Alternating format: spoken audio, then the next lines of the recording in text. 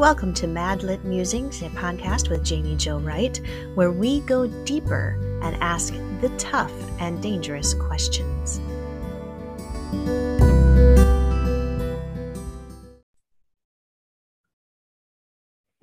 Hi, everyone, and thank you for joining Mad Lit Musings. Today, I have Jill Eileen Smith with me, and we are talking about her new release, The Prince and the Prodigal. Hi, Jill. Thank you so much for coming. Hi, Jamie. Thank you for inviting me. Yeah, this is great. Tell us a little bit about the books that you write and your current release. Well, I've been writing biblical fiction, Old Testament based, up until now, since 2000. I think the first book sold in 2007, but it released in 2009. So I think there's about 17 books now. I've done 2 nonfiction, but they're also about Bible women that I've written books about, most of them, or that I'm going to. Sure. But I write about mostly women of the Old Testament. This book is different because it's 2 male leads, but it's also got female points of view in it. So it's not strictly Joseph and Judah's story. Right. And so this is about the 2 brothers, Joseph and Judah, and then their lives. And we all know the story of Joseph from a biblical standpoint, as far as his life in Egypt and his betrayal from his brothers. And how much time did you spend on research for these? They must take a lot of time. You know, at first they did, and it depends. But when I studied King David, back when I was trying to break in, I had taught a Bible study on him, spent 20 years learning the craft and reread. I wrote 2-volume epic, then we broke it down into Abigail, then I wrote Michal, but I was learning all that time. But I spent a good 7 years researching David's life. Well, I don't have that kind of time anymore because I write a book a year. Right. Once you're set in that era, I mean, I was fine until then. I did the Wives of the Patriarchs. Well, I had to go back 1,000 years to ancient Mesopotamia. Well, that meant buying more books on the culture of that day. Right. And, but after you've done that a number of times, like the Judges are kind of in between, and the cultural things that they did don't change a whole lot. Right. So you don't have as much. When I got to Esther, I had to research history because she was, or at least Xerxes was, a historical figure that I wanted to bring secular history into her story as well. With Joseph, I had studied ancient Egypt when we homeschooled. So what I did was kind of fun, was just, I have a favorite young adult novel I read the kids when we were homeschooling called Mara, Daughter of the Nile. And I've read it like 3-4 times, but I just to put myself in ancient Egypt again. It had nothing in comparison to my book, but I just wanted to get the feel. I read it again. And I had written about one of Solomon's, his Egyptian wife too. So I had all that, already in the background. Sure. So research, it's not as hard, except with the current book I'm working on. That's been a little tougher because it goes all the way back to the beginning. Oh boy.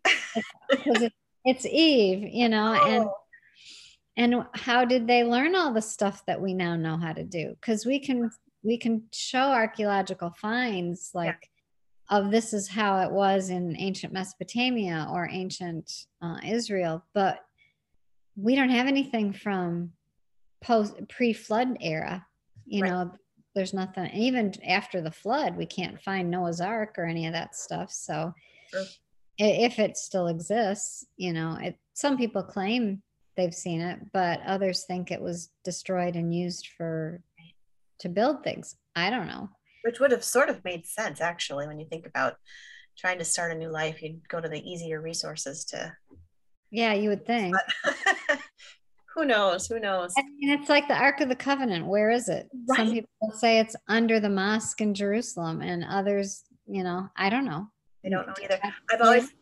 I've always thought it'll be fun when I get to heaven someday. I can sit down and say, okay, all these archaeological secrets, God, now's the time. Let's have a real night over pizza and you can tell us where everything went. Yeah, I'm hoping he's recorded some things on movies that we can just watch, like, Yes. be there. Yeah. I'm sure all the people I write about will tell me, you know what, you didn't quite get that right. And this is how it really happened. But, Well, I it's can't wait to sit down with them and find out the true story. right. It is neat though to be able to have fiction to go to give us an idea of what it may have been like beyond just the biblical account that we've read.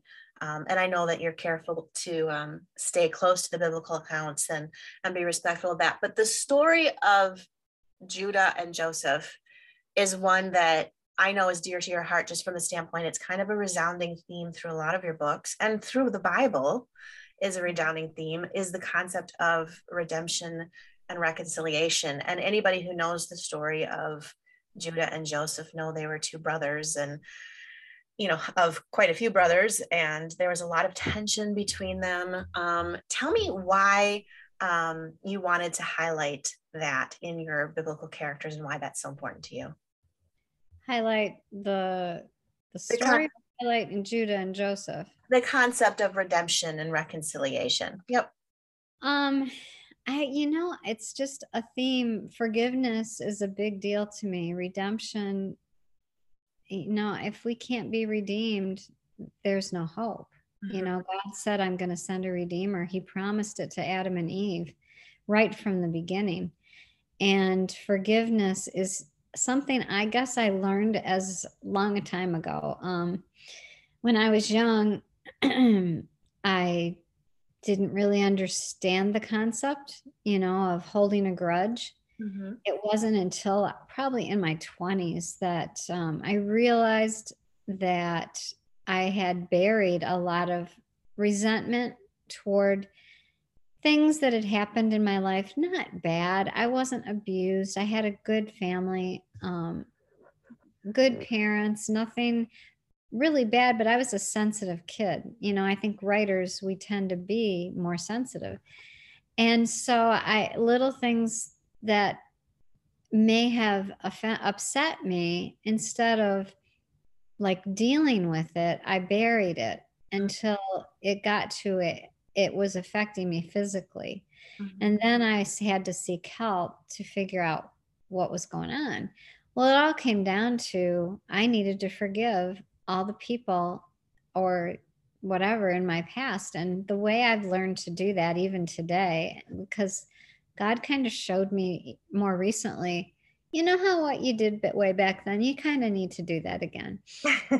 And I'm like, okay. And what I do, since I journal pray, Okay. that's, I've been a journalist, Mm-hmm.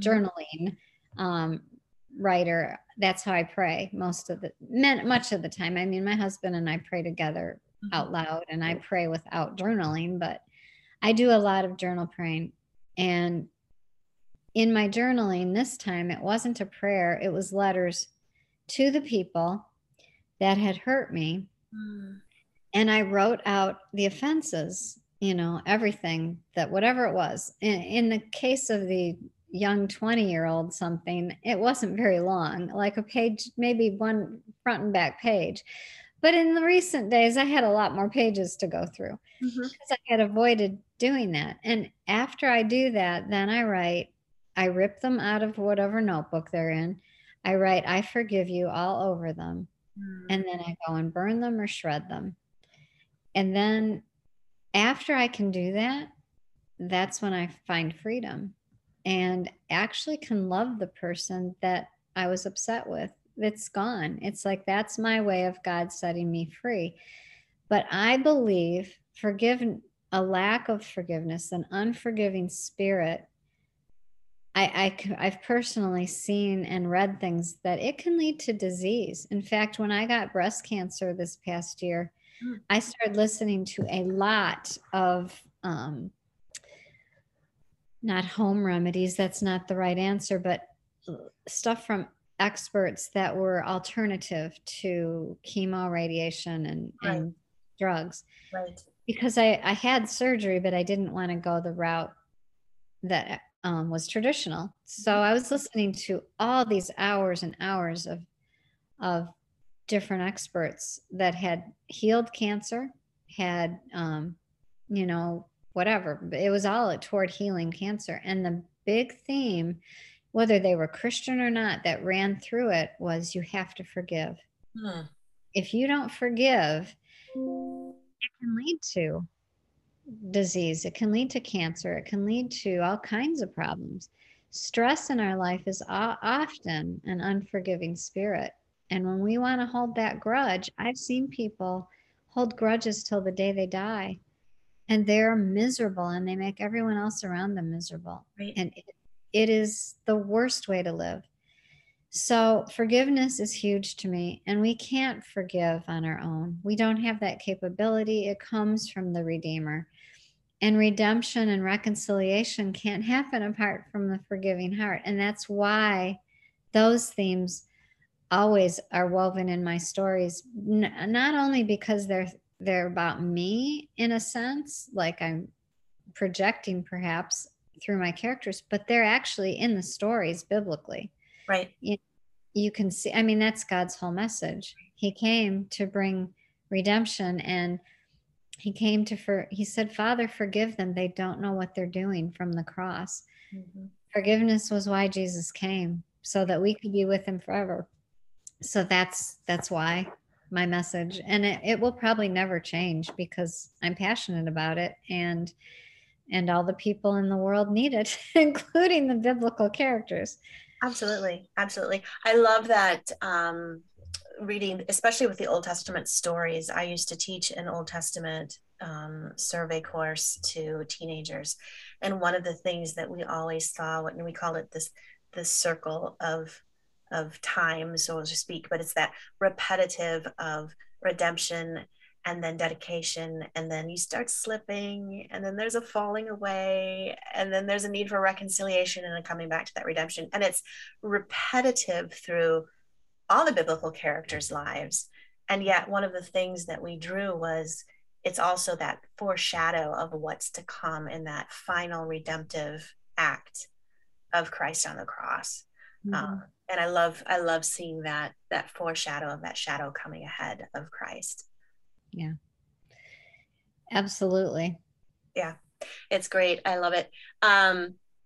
What specifically, when you studied the story of Joseph, struck you when it came to the concept of him being faced with his brothers and knowing they were his brothers and his brothers not knowing it was him? I mean, there's my evil side goes, ha ha ha ha, I can do all sorts of revenge now. What sort of things went through your mind or stuck out to you when you wrote that? I guess I'm thinking when I lift my eyes up, it means I'm thinking. But anyway, I I think Joseph had a good relationship with God throughout his time in Egypt, but he had to have wondered, why this road? Yeah. Why do we have to go down this path? What did I do wrong? Why am I forced into, working for this man as a slave, and now I'm in prison? And then he's suddenly elevated and he realizes what his dreams meant. So now he's thinking he's fulfilling what God wanted. And he even named his two children in a way that he was trying to forget his family. But I think deep down, he knew he could not forget them. And I'm sure his heart yearned for his father, because when they were finally reconciled, there was a lot of weeping that went on, a lot of clinging to one another. And, but the brothers, I think he definitely, it'd be like imagine someone wounding you for year after year. Maybe it's the same thing and it's just the memory of that one wound, because I once taught a Bible study on forgiveness, and I asked a pastor at the time, the 70 times 7, he said, sometimes it can be one offense remembered that often, and sometimes it's they keep repeating it. Like Peter said, how often, if my brother keeps doing it and I have to say I forgive him, but sometimes it's just that memory won't go away. And if the memory keeps causing pain, you have to keep forgiving in order for you to be free of the pain. It's not about that they're going to care, because those people that are hurting you probably don't want your forgiveness, don't think they need your forgiveness.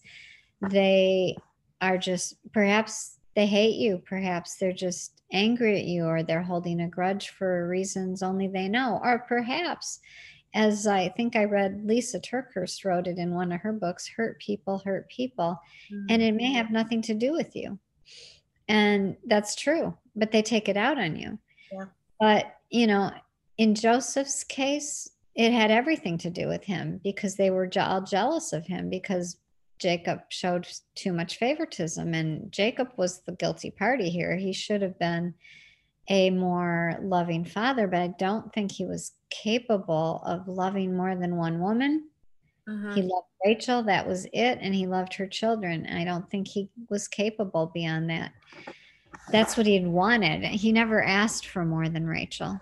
Right. So I think that would be a struggle for any person that only wanted one thing and got more than they bargained for. But Joseph had to deal with Judah's betrayal, and Judah suffered a lot for that betrayal. If you read Genesis 38, I always asked myself, why is this stuck in the middle of Joseph's story? And he left home right after he betrayed Joseph. So when Joseph, back to the imagining someone hurting you, sees these brothers come to him, he's got to wonder, can I trust them? Just because they're coming back and they're acting all humble doesn't mean I trust them. You can be forgiving and not offer your trust to a person that quickly. So, because sometimes they have to earn it back. And that's, I think, what Joseph wanted, was them to prove they were trustworthy. So he tested them over and over. Right.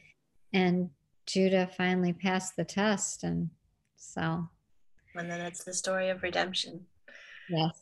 I love that. I always loved, as a child, and even now when I read that story, I picture the reunion between Joseph and his father. And you kind of get weepy just thinking about it, because of the emotion of, here's as the parent, thinking your child all these years has been dead. And as a child, knowing that you can't go back.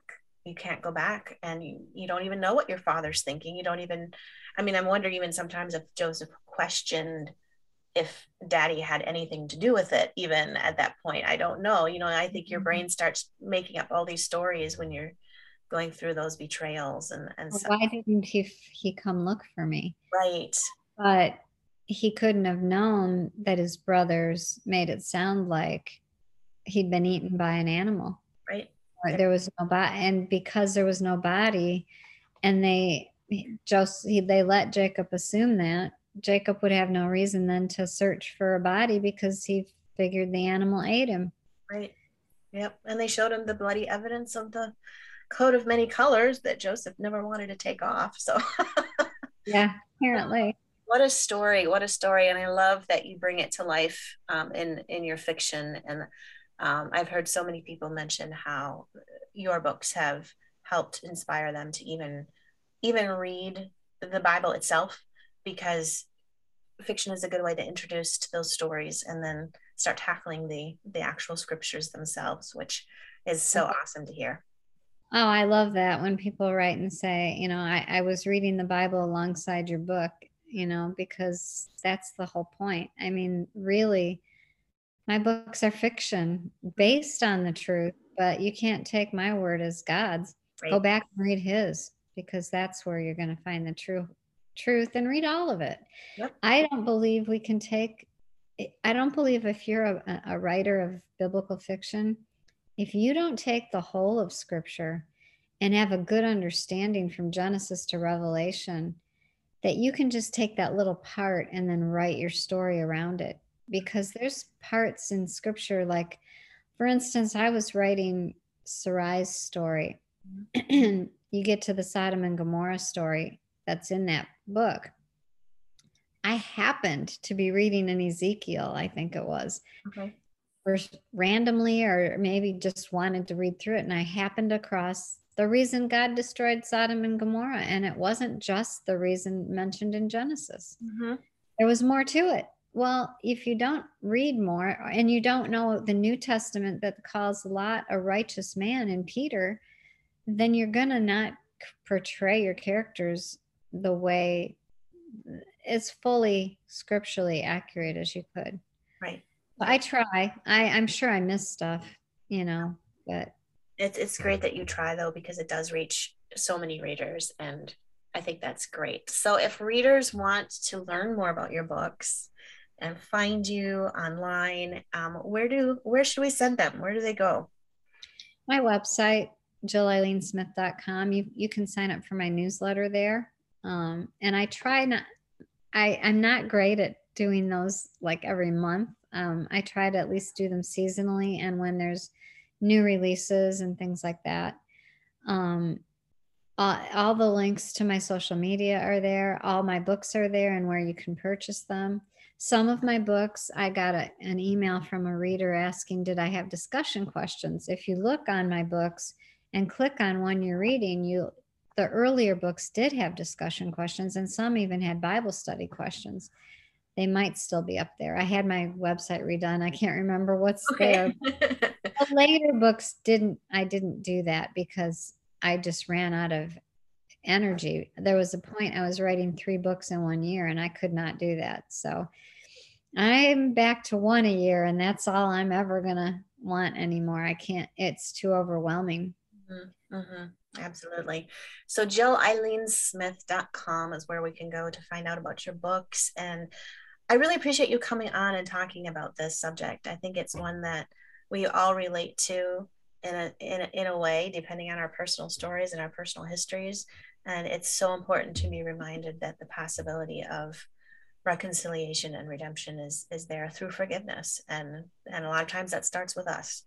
It does. And even if the other person never wants to be forgiven or forgive you, Jesus said, as far as it concerns you, live at peace with all men. I think it was him or Paul. I can't remember who said it, but it's in the Bible.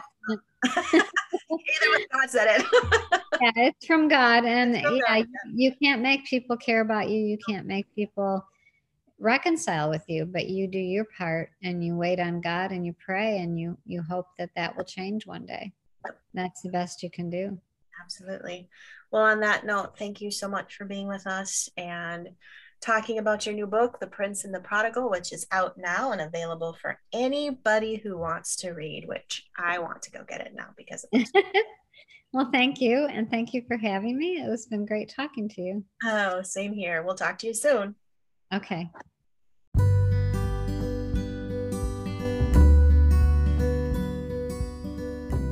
Thank you for listening to Madlit Musings. You can find out more information about Madlit and all that it has to offer at madlitmentoring.com. That's madlitmentoring.com. Or check out more about Jamie Jo Wright at jamiewrightbooks.com.